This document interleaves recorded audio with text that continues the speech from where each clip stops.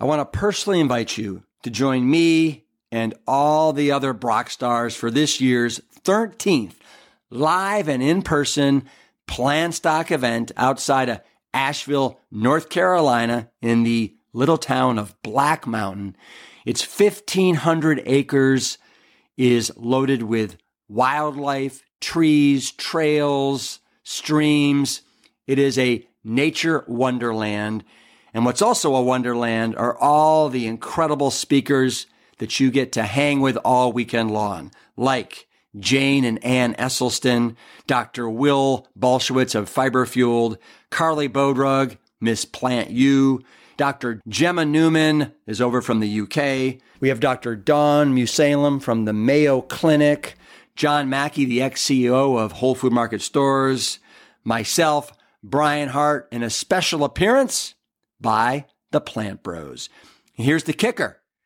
All these Brock stars are there from Friday till Sunday, and they want to rub elbows with all of you, whether it's over buffets of Plant Strong fare for breakfast, lunch, and dinner, whether it's going on an afternoon hike, a swim, pickleball, frisbee golf, kickball, cornhole, dancing. We're having live music. It's all there in this fun weekend extravaganza that we affectionately call Plantstock.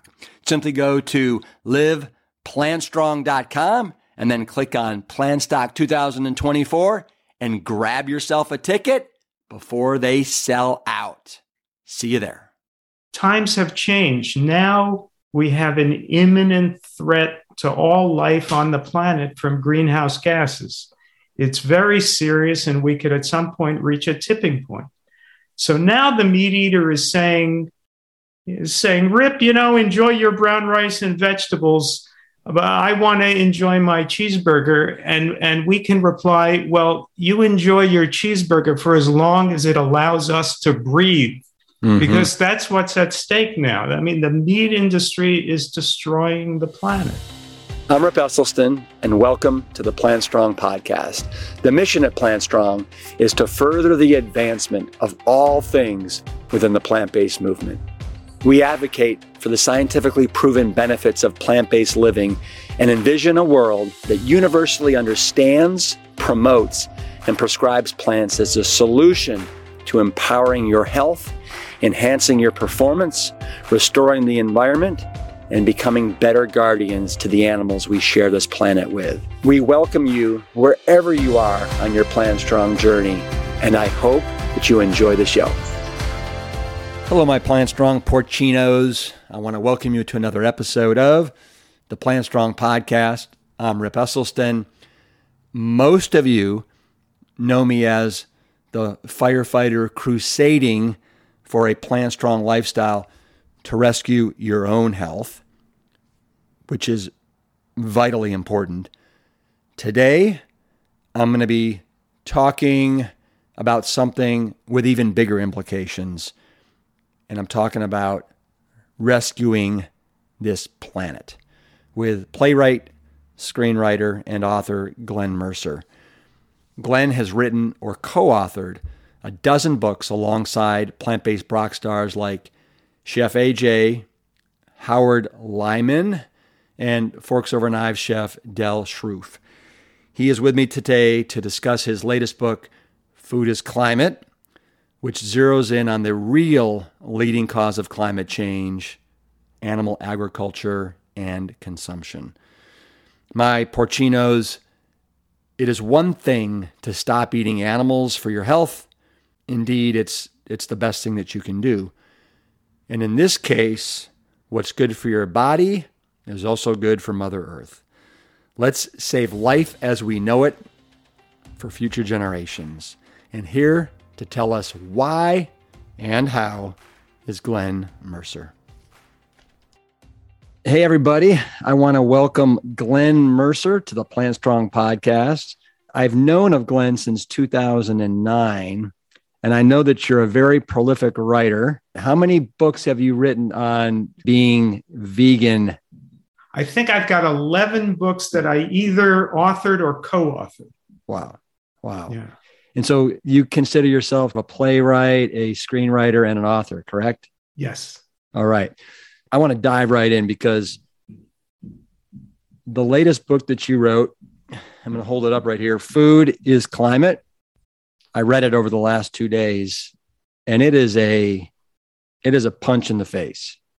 You don't hold back, not for a second. And I really admire the way you've written this, but it is a serious wake-up call to humanity. And we got to get moving collectively, and we got to move in the direction that you talk about in this book, which we're gonna jump into here.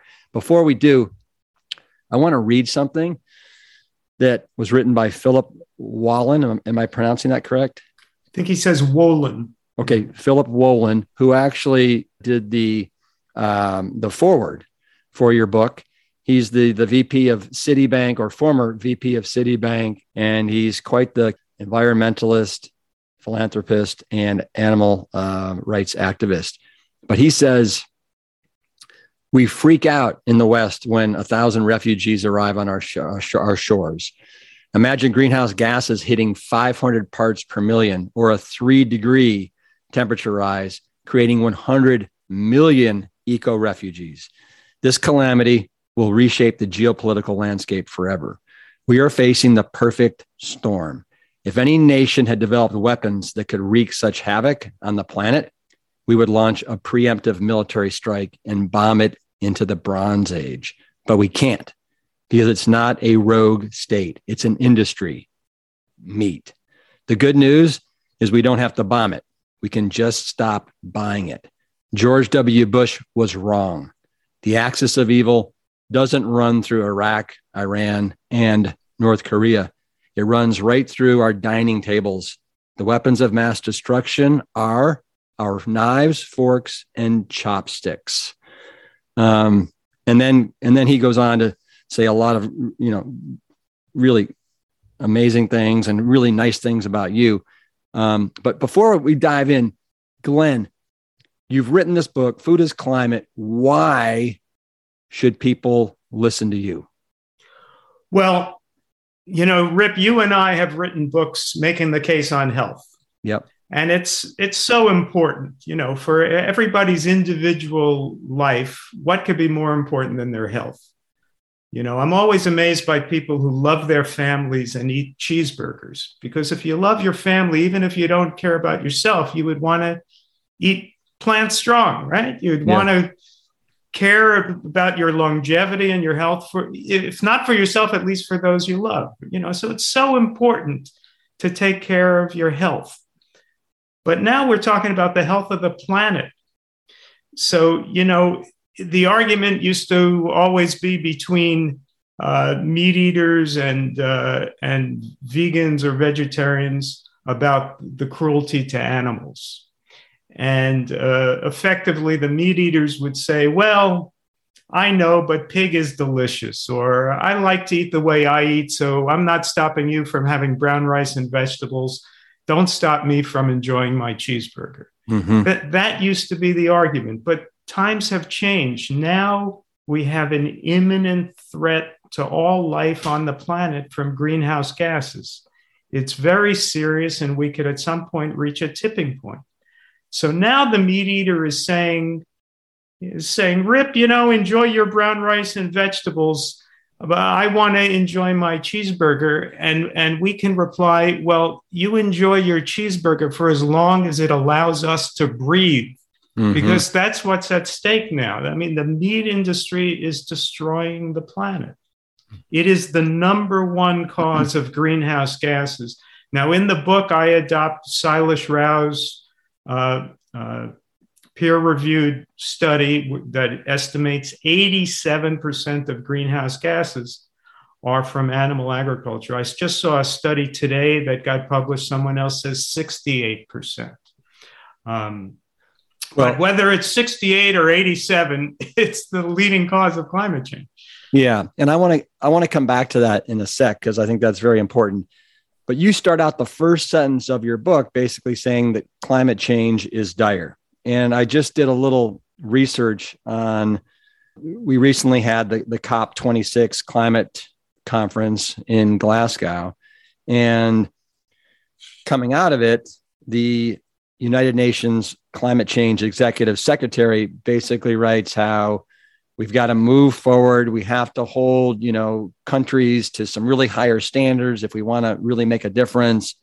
And she's pushing for a generation green is what she's calling it, right? In quotes, generation green. And of course, the goal is carbon neutrality by 2050 and preventing the heating of the planet by 1.5 degrees Celsius. And did you keep up with what was going on with COP26? Did they even touch animal agriculture? Barely at all. Barely at all. And I have friends who were climate activists who were in Glasgow. They even gave out my book. They handed a copy to Al Gore as he got onto an elevator. He looked down, he saw his name in the subtitle, and I'm told he looked interested. But they scarcely talk about animal agriculture. The leading spokesmen on climate, like Al Gore and Paul Hawken and Bill Gates and others, they only talk about fossil fuels. And fossil fuels are part of the problem. I drive an electric car, which would seem to be a good thing. But the truth is that when I plug it in to charge it, that electricity is being generated by coal. My car is running on coal, really. So that's out of my control. I can't, change the energy grid by myself. But what's in my control is what I eat. That's what's within all of our control. Yeah. Well, you kind of in believe it was chapter 3, you started out by basically letting us know the story that we've been told. So according to the story that we've been told, what is the crisis, Glenn? The story we've been told is that the crisis is too many molecules of carbon dioxide in the atmosphere, radiating heat back to the planet and raising surface temperatures, and that the solution to that is to reduce fossil fuel burning, so switching from fossil fuels to renewable sources of energy, and carpooling, and having smart thermostats and things like that, anything to reduce fossil fuel burning. And the truth is, we've been trying to do that for 30 years, and we burn more fossil fuels now than we did 30 years ago. And what they always do is they kick the can down the road and they say, okay, we've got the problem solved now. By 2050, we're not going to be burning any fossil fuels. Well, if you could really do that, then do it tomorrow. It's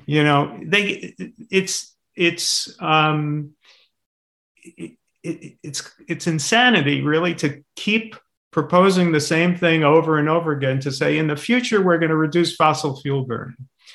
And to the extent, right now we're at 4% solar and 9% wind in terms of energy generation in the United States. We're a long way from carbon neutral. And when Al Gore, flies on his private jet to Glasgow, then he, I guess he buys some carbon offsets. It's what the Catholic Church used to call indulgences. And, to atone for the fossil fuels he's burning. We're not going to solve the problem that way. And if you think about it logically, it can never work as long as we're eating meat, because even if next week, magically, we had solar airplanes and everybody was driving electric cars and all the electricity was from solar and wind, even if next week we were done with fossil fuels, which would be a good thing. But even then, the planet would keep warming up because we have 1.3 billion cows on the earth belching methane, which is 120 times as potent as carbon dioxide. We have nitrous oxide from the fertilizer used to grow feed for the cattle. We have nitrous oxide and methane from the cattle and the pig waste. So we have oceans being deadened by industrial fishing operations that are trawling the ocean floor and kicking up methane and carbon dioxide from the ocean floor, something nobody could even measure. Mm-hmm. We have pasture maintenance fires. I have an image of it, a NASA image on the cover of my book. These red areas are pasture maintenance fires that are set in grazing lands all around the earth, which are set in order that anything the cows don't eat, they burn. And it makes it easier for the cows to just have grass. So we have all these sources of greenhouse gases that won't go away just from electric cars. Mm-hmm, mm-hmm.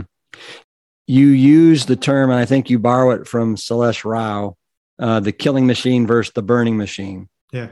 And so the burning machine basically is, you're referring to what? The fossil fuels, the fossil right? fuels. Yeah. Yes. The fossil fuels, and how that's just really not gonna butter the biscuit, so to speak, right? Whereas that's not vegan. No, it's not. As opposed to the killing machine, that is, if we really want to zero in on the heart of this issue, we got to go after the killing machine, and that's where the crux of everything is lying. Right, and that's because if we stop the killing machine, I just gave you a fantasy where if a week from now we had no fossil fuel burning. Let's do the better fantasy. A week from now, everybody eats like you and I eat, right? Everybody is plant strong. Everybody has no animal foods in their diet, which is something we can do. We can actually do that. Well, what happens then? Well, then we don't need the grazing land. Why would we need grazing land? So the grazing land is 37% of the non-ice land surface of the earth. That will go back to much of it to forest, to vegetation, and that draws down carbon dioxide. And Salesh Rao's published peer-reviewed study showed that if 41% of the grazing land, which is the amount that was forest in the year 1800, that he could prove was forest in 1800, if that returns to forest, we're pulling down enough carbon dioxide to get us back to pre-industrial levels of carbon dioxide in the atmosphere. Yeah, incredible. So if in the good fantasy, everybody eats like you and I eat, then we can restore forests. We can save the oceans because no one will be eating fish anymore. We won't need those ocean trawlers. And we could have healthy phytoplankton populations. The phytoplankton draw down carbon dioxide, emit oxygen, and they also emit a chemical called dimethyl sulfide that rises in the atmosphere, bonds with water droplets, and forms clouds. Mm-hmm. So we can restore the planet by leaving the oceans alone and by leaving enough of the earth alone that it could heal itself. Mm-hmm. As you talk about in your book, it's a very, very simple solution. This does not have to be difficult. Right. And everybody's like, oh my God, it's going to be so, impossible, so difficult, so, arduous. And the reality is we got to do it. We got to do it. And the only thing that's at stake here is our civilization. It truly is. Yeah. I want to go back to Salesh Rao. And you said that, his paper that he wrote called The Climate Healers Position Paper that came out in November of 2019, where he says that global greenhouse gas emissions from animal agriculture are responsible for 87% of global greenhouse gas emissions. Let's go back a little bit earlier, because you talk about in your book how in 2006, the Food and Agriculture Organization of the United Nations wrote a paper called Livestock's Long Shadow, where they said it was 18%. Right. And then a couple of years later, we had the World Watch report, part of the World Bank, with Robert Goodland and Jeff Anhang. And they actually, in their report, said it was 51%. So my question to you is, how do we get from 2006, 18%, and then it was corrected to 14.5%, and then 2009, 51%, and then Salesh Rao, 87%? Right. Well, let's start with the FAO. The FAO works in tandem with agricultural interests around the world. So it's kind of analogous to the U.S. Department of Agriculture creating our food pyramids. They're working with farmers, so they want to make sure there's dairy in the food pyramid, right? So the FAO is working with farming interests around the world. So when they came out with their paper, 18%, it was a shock to many people that they were estimating it so high. 18% is a big contribution to global warming. And they angered a lot of their constituents. And so that's why a few years later, after consultation with something called the Meat Secretariat and other food interests internationally, they said, I guess we overestimated it, and they reduced it to 14.5%, which is still a big chunk of global warming, but they reduced it under political pressure. Right. But when they said 18%, they were not including all kinds of ways in which animal agriculture creates greenhouse gases. So when Glen and Anhang came up with their paper in 2009, they included animal respiration. Animals breathe in oxygen, breathe out carbon dioxide. The UN FAO objected, and they said, well, that's just part of the natural carbon cycle, right? Trees release oxygen, take in carbon dioxide, release oxygen. Animals take in oxygen, release carbon dioxide. It's just part of the natural carbon cycle. Well, we used to have 6 trillion trees on the planet. We now have 3 trillion. We didn't used to have 25 billion farmed animals. So if you take the FAO logic, if we get to the point that we have 1 trillion farmed animals and 1 tree left, are they going to say, well, it's just part of the natural carbon cycle? I mean, at some point, the numbers matter, don't they? How many trees there are and how many farmed animals there are. And we have more and more farmed animals, and particularly ruminants that belch methane. So you have to look at it. Another thing that the FAO did was that they undercounted methane, because methane degrades in the atmosphere over time. So when it's initially emitted, it's 120 times as potent a greenhouse gas as carbon dioxide. But 100 years later, there's very little methane left because it's degraded into carbon dioxide. So they kind of average it out over 100 years. Well, we may not have 100 years, at this rate. And so the really accurate way to measure methane is by its global warming potential immediately, 120. Glen and Anhang averaged it out over, I think, 20 years, and they took the number, I think, 72. I would use the number 120. But in any case, the FAO used the number 20. So they didn't make methane as powerful as it really is. But the main thing that the FAO didn't take into account is called carbon opportunity cost. What if we didn't have all this grazing land and we let the forest come back? The FAO didn't look at that because they assume we have to have the grazing land. Glen and Anhang looked at that, calculated that, but not to as great an extent as Silas Rao did. Silas Rao said, what if 41% of it comes back to forest? And that's why Silas's number was more dramatic than Glen and Anhang. Let's take a minute to share another wonderful email from a recent Plan Strong convert. Rip, just a quick note to thank you for your incredible influence in my and my family's life. We are loving the Plan Strong products from Whole Foods and the online products such as the pizza kits and the Big Bowl cereals. Thanks to you and your mom, I now put grapefruit on my cereal every day. Who knew that would be so delicious?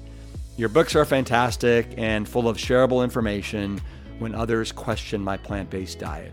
Love you and your wonderful dad, mom, and sister Jane. Thanks for everything, Cheryl. Well, Cheryl, big love and kisses right back to you. And yes, grapefruit on your big bowl is absolutely delicious.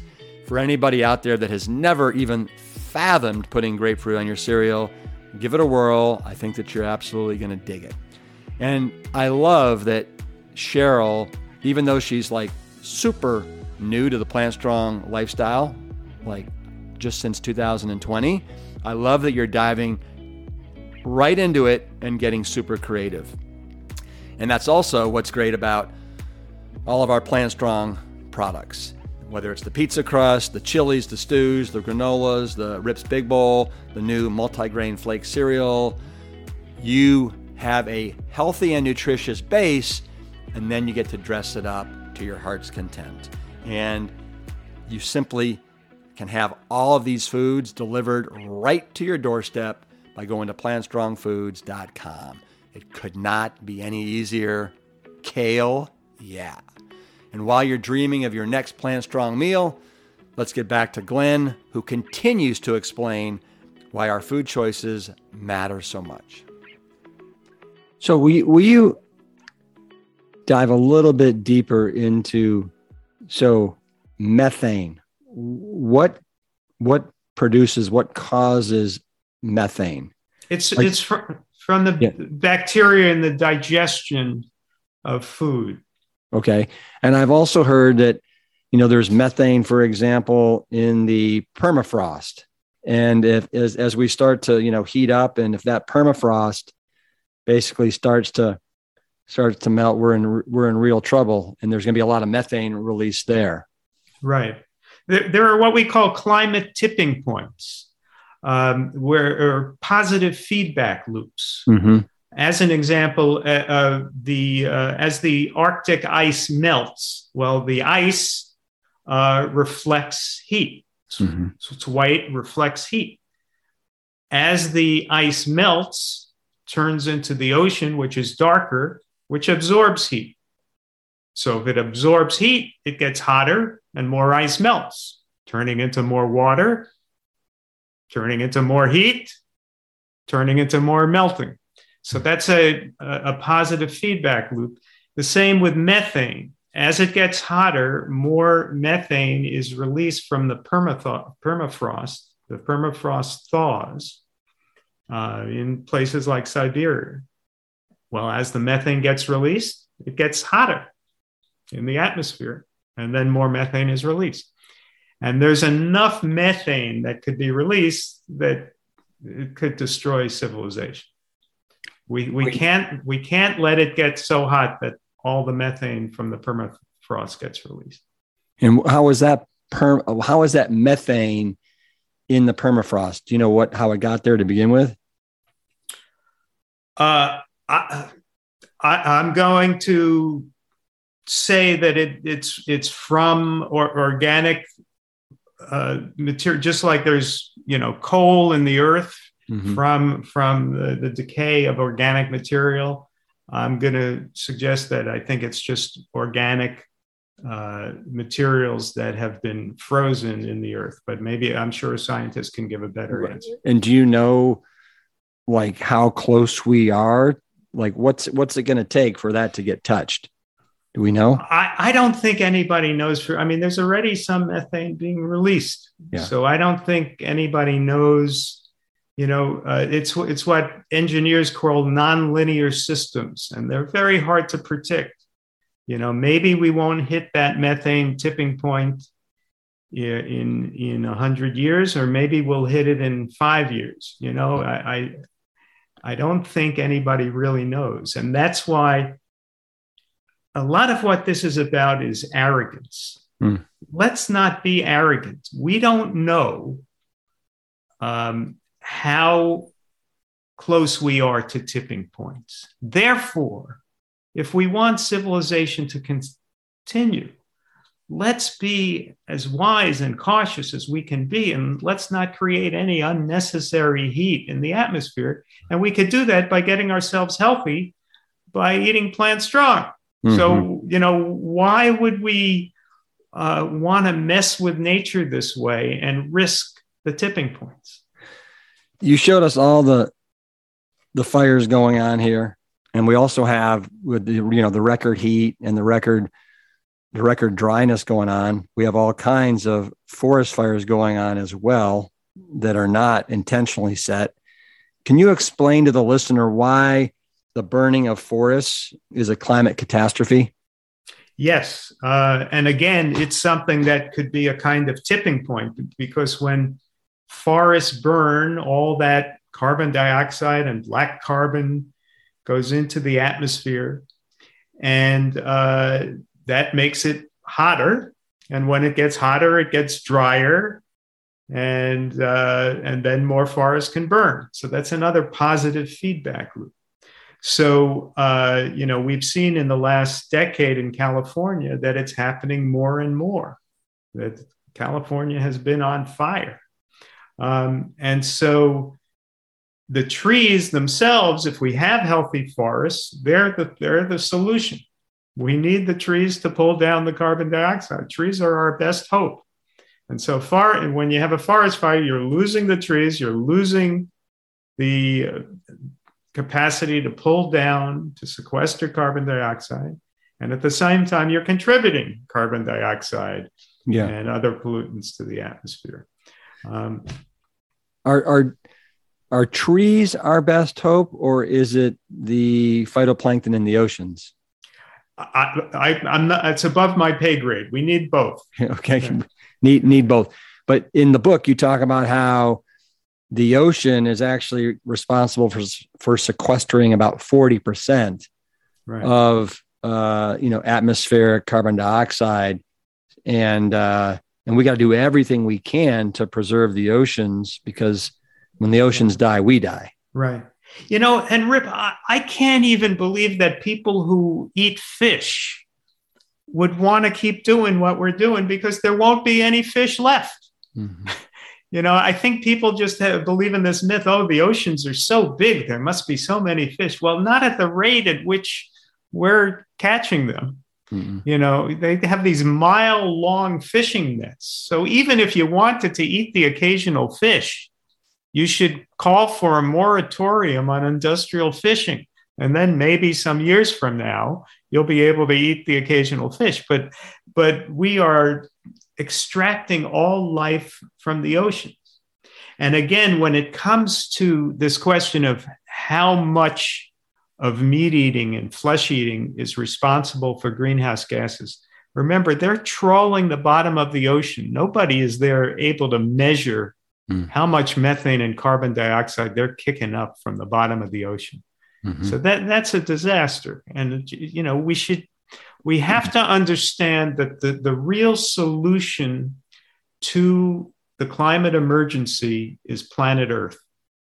It's just like if you get injured, you get wounded, the doctor maybe dresses the wound. And then what does the doctor say? He says, leave it alone, it'll heal. Right? The doctor never says, I want you to go home and scratch it. Leave it alone, it'll heal. We are a self-healing mechanism, and the earth is a self-healing mechanism. So the only way this crisis gets solved is if we leave enough of the earth alone that it could heal.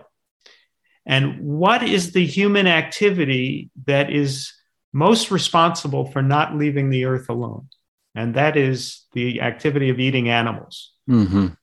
So much of the earth, like I said, 37% of the non-ice land surface of the earth is grazing land. Another 6% of the non-ice land surface of the earth is used to raise food for animals. So that's 43% of the land. And then you got all the oceans that we're destroying with the fishing. So if we stop the fishing, we can still have our container ships and our pleasure craft, just stop the fishing. Then we're leaving the oceans alone. That's 70% of the earth. We stop eating meat. That's more than another 10% of the earth. We're over 80% of the earth we could leave alone by stopping eating meat. And then I think we could still fly in airplanes occasionally and drive our cars, on the other 20% of the earth. Well, it goes back to the burning versus the killing, and we got to attack the killing immediately. I think that the thing is just how do we how do we get a culture, a society that probably 92% of us are currently, consider themselves probably omnivores eating meat. How do we get 92%, let's just say, of this country to see the light and make it happen? You've got people like Joaquin Phoenix and Billie Eilish, some pretty big celebrities that are starting to scream it from the mountaintops, but I don't know what it's going to take. I truly don't. Yeah, this is the struggle that we're in, and you and I are part of a movement of many people who are trying to make this case. And I just have to hope that there's a tipping point too in terms of public consciousness. Mm-hmm. There was with gay rights. 30 years ago, it was unimaginable that there could be gay marriage. And even when Barack Obama ran for president in 2008, he wasn't supporting gay marriage. And if he had been, he probably wouldn't have been elected, frankly. And yet it hit a kind of, in public consciousness, it kind of hit a tipping point. And most people realized, why are we discriminating this way? And then suddenly we had gay marriage. And now if you ask the American people, they're overwhelmingly in favor of gay marriage. Mm-hmm. Mm-hmm. We have to follow that model. It has to be from the people up. The people have to change the way they eat, and then eventually the animal agriculture will fold. Mm-hmm. Well, I think you and I are also very, very hopeful. And you and I have both witnessed with our own eyes what's happened with this plant-based / vegan movement over the last 30, 40 years. And it almost is going at light speed, but we need to get it to warp speed. Yeah. And, but I'm amazed how far it's come since my father first started his research at the Cleveland Clinic back in 1984. I want to come back. We were talking about the oceans. You have a sentence in your book where you say that whale feces indirectly helps create clouds and regulate the climate. Can you expand on that? Yeah. I mentioned before about how phytoplankton seed clouds by releasing dimethyl sulfide that bonds with water vapor. Well, what gives us a healthy phytoplankton population? And the answer is, among other things, whale feces. Mm. So that's a rich source of iron and other nutrients for the phytoplankton. So you see, this is part of the web of life. Nobody with a harpoon ever thinks about this stuff. But this is the web of life that we need to leave alone, because that's the human arrogance of not knowing, not understanding this complex web of life and then messing with it. It's like with DDT. They thought they could, solve the problems of, pests and so forth with DDT, and then birds were dying. So don't mess with nature. There's a web of life that's incredibly complex and intricate and evolved over, millions and hundreds of millions of years. And you mess with it because you want to have whale blubber or something. And then you're next thing you know, the climate is heating up. You also have a story of an individual who had an experience with a whale. His name is Michael Packard. Can you tell us that story? Yes, this is from the news from last June, I think it was. He still is probably, I don't know, a lobsterman in Cape Cod. Yeah.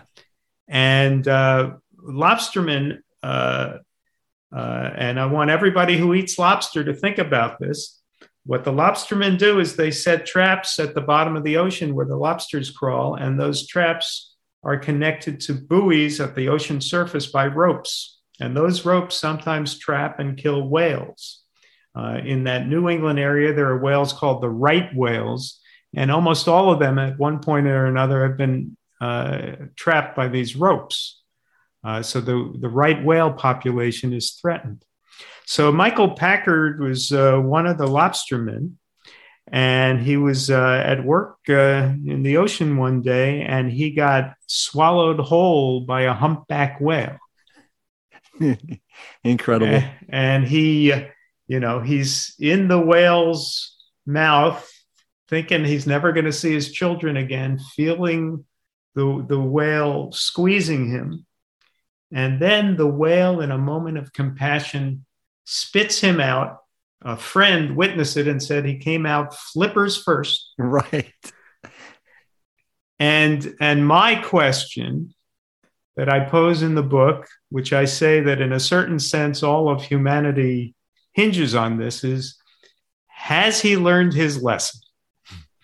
Is he still trapping? And I don't know the answer. I don't know what the man is doing. Is he still in the business of trapping lobsters, or has he learned the lesson? Because I think that humpback whale was letting him out to teach us all a lesson. Let's certainly hope so. Yeah. Another thing you talk about in the book that I'd love for you to speak to is you mentioned that the most significant fight on planet Earth right now pits the yellow dragon against the great green wall. That sounds like a Marvel movie. What do you mean by that? Well, this is in China, where they're trying to keep the Gobi Desert from expanding. And there have been times when the winds from the Gobi Desert have blanketed, the dust has blanketed Beijing, and I think even other countries in Asia. So the Gobi Desert is a threat. And the way you fight a desert is with trees.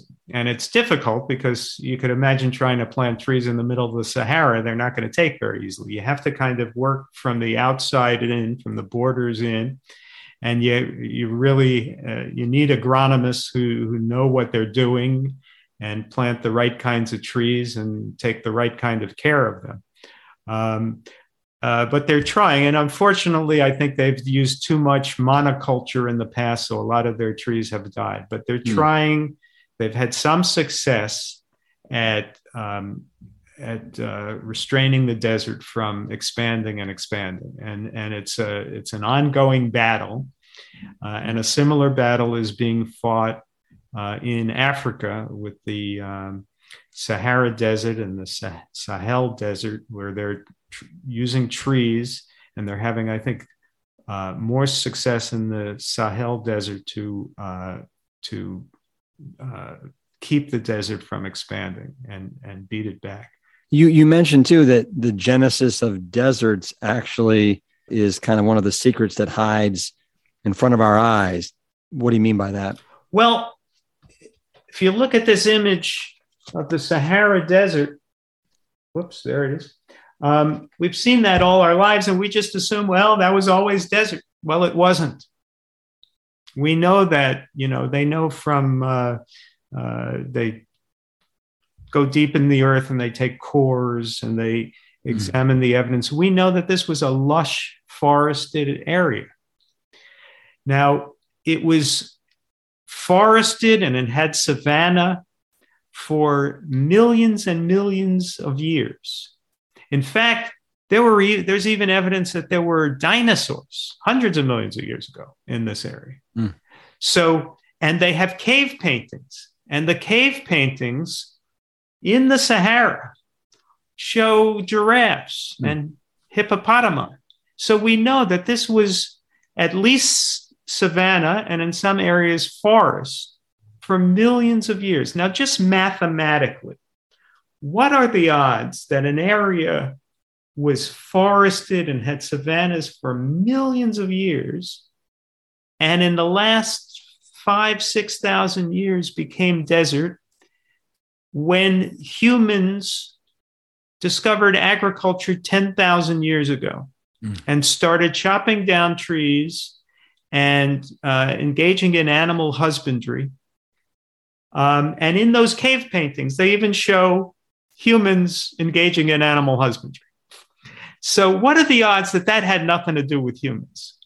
There have been recent scientific papers that have made the case that the Sahara was at least in part man-made. Now, there are other factors. The traditional scientific explanation has something to do with wobbles in the Earth's axis that causes more sunlight to hit the area directly and makes it hotter. I'm sure that was a factor. But I could guarantee you that another factor was human intervention. And more scientists are coming to that conclusion now, too. And it's interesting that those who still survive in the Sahara, a couple million people who manage to live in these harsh conditions, what do? Mm-hmm. They're engaged in animal husbandry. They're still doing the activity that created the environment they're living in. Same thing in the Thar Desert in India. The leading occupation is animal husbandry. Mm. Yeah, that is really, really interesting to connect those dots. In the subtitle of your book, you make a response to Al Gore, Bill Gates, and Paul Hawken. You want to talk about? Should we talk about Al Gore first? Sure. Anything you want to talk about Al and what Al's getting right and what he's kind of missing through the trees? Well, yeah, what he's getting right is fossil fuels. Of course, we need to reduce the burning of fossil fuels, and renewables are all to the good. Mm-hmm. But what he's getting wrong is he's not discussing the leading cause of climate change, which is animal agriculture. It seems to be a subject he's uncomfortable with. I'm told, he claims to be a vegan. He doesn't like to talk about it. Mm-hmm. And I don't know if I don't think Al Gore's running for office again, but maybe these are just the vestigial instincts of a politician, because he couldn't imagine getting elected running for office on a vegan platform. So let's go. Okay. So I get it with Al, and, I think we all saw An Inconvenient Truth, and back in the day that it really struck a chord with people. Yeah, obviously. What about Bill Gates? I know he just wrote a big old book on climate change. And I mean, why is Bill Gates not basically zeroing in on animal agriculture? What does he have to lose? I couldn't tell you. I mean, when you're that rich, I don't know, where personal interest can even come into the picture. The only thing I could say is there's a way in which people's focus is narrowed by their own culture, and Bill Gates is part of our culture. And so he discusses in the book, in about a paragraph or two, the possibility of reducing greenhouse gases by the world going vegan. And he says, yeah, some people might propose that, but really that's not possible because of our cultural celebrations. That's what he says, cultural celebrations. In other words, at the July 4th picnic, you have a hot dog and a hamburger. And at Thanksgiving, you have a turkey. And whatever traditional flesh foods people eat at different holidays. And he just can't imagine that changing. Well, I say, why not? Why can't you have a plant burger at your July 4th picnic? Why can't you have rice and vegetables at Thanksgiving? And not to mention cranberry sauce and sweet potato and other things that are traditional Thanksgiving food. What is so hard about this? Yeah, nothing. No, his actual quote, I have it right here, is eating meat is a crucial part of festivals and celebrations. Yeah. Jeez. Come on. And so for that, he's willing to let the planet go because of the festivals and celebrations. Mm-hmm, mm-hmm. And again, it seems like Al and a lot of other people, environmentalists, they're zeroing in on the burning as opposed to the killing. Yeah. And it's just not going to happen that way. What about Paul Hawken and his drawdown kind of theories? Well, first of all, will you let people know who Paul Hawken is? Yeah. Paul Hawken is an economist, an entrepreneur, and author. He's probably just a great guy. I actually met him 3 times. He wouldn't remember this, but I met him once when he was speaking at an organization called Tree People in Los Angeles. And I happened to run into him twice in Whole Foods in Los Angeles. And each time I chatted with him for a couple of minutes. Yeah. And he was very gracious, and he seems like a very likable guy. He's a brilliant guy. He's a good writer. He's made a lot of positive contributions, but he has a personal characteristic that is, in most cases, I would say a good thing, which is that he is not a judgmental human being. He doesn't like to judge people as being good or bad or anything as being right or wrong. He's very accepting. And, in many ways, this is a positive attribute. I try not to go around judging people all day long for any choices they make, whatever. But the planet is at stake here. And so he was asked and this is something I found on the internet at something called the Aspen Ideas Festival, I think. Mm-hmm, mm-hmm. He was asked a very simple softball question after he spoke about his book Drawdown. He was asked, couldn't we make a big contribution by going on a plant-based diet? And his answer was something like, well, it would be nice, but our book, we don't say this is right or this is wrong or this is good or this is bad. We don't make any judgments in our book. No judgments at all. It's whatever you want to do. And that's his attitude. That's a nice attitude when it's applied to sexuality. Right. But when the earth is facing tipping points, we have to say something is good and something is bad and something is right and something is wrong. Mm. And when we're destroying the earth for hamburger, that's wrong. Is he vegan? I don't know. Don't know. Right. Well, he had a list. What is it? Is it the top 75 things you can do? Or 80 maybe? Or 80. And where was going plant-based? Do you know? It was something like number 5, but it was something like, what did he call it? More plants in the diet or something like that. He never says stop eating meat, end animal agriculture. Right. So in reading your book, you see some of the solutions that people are going for, especially these industries. Like, for example, you mentioned how Cargill is now basically, they're selling methane absorbing masks to the European dairy farmers for their cows, right? Yeah. I mean, it's like, really? Like, we have this problem in which animal agriculture is destroying the planet. And the simple solution is to stop eating meat. And yet we have industries and leaders coming up with one crazy way after another to try to allow us to keep eating meat until we all die. Mm-hmm. And so this one is to put masks on cows. They have another theory. They'll feed more seaweed to cows so they belch less methane. Then there's something called regenerative agriculture, where they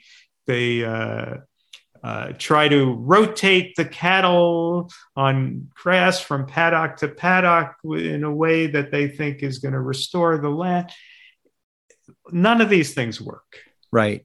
And speaking of that, you also mentioned how much to what people think, grass-fed actually versus like the feedlot cattle actually is worse for the environment. I mean, can you explain that? Yes. First, let's keep it in context. About 1% of the meat that Americans eat is grass-fed. Okay. So this is a very small percentage, and maybe a fraction of that is what they call regenerative. But I would concede that probably the cows are happier being grass-fed than the cows in the concentrated animal feeding operations.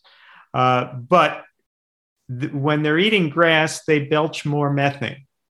And they live longer, or they're allowed to live longer, because it takes them longer to gain the sufficient weight at which the meat industry wants to slaughter them. So when they're living longer and belching more methane every day of those longer lives, they are contributing more methane to the atmosphere. Also, they are degrading the soil as they graze, and the soil holds twice as much carbon as the trees. And so, and remember, it's the grazing land that we need to save the earth. We need to reforest it. So grazing is the activity that is preventing us from healing the planet. So in all those ways, grass-fed is worse for the climate crisis than the CAFO meat. So I think you have a suggestion, and maybe it's similar to Bill Gates, that we should try and plant 1 trillion trees. Is that right? Yeah, I don't know that Bill Gates calls for that, but I do. Okay. Yeah. And I'm hardly the first. There are any number of organizations, and I note many of them in the book, that are working on reforesting and rewilding. Rewilding. I like that term, rewilding. Yeah. Yeah. There's an organization called Rewilding Europe that's doing great work. If Bill Gates really wanted to make a contribution, why doesn't he buy up all the cattle ranches in America and rewild them? Well, I think he's the largest private landowner in the United States. Well, rewild that land, Bill. That would help. The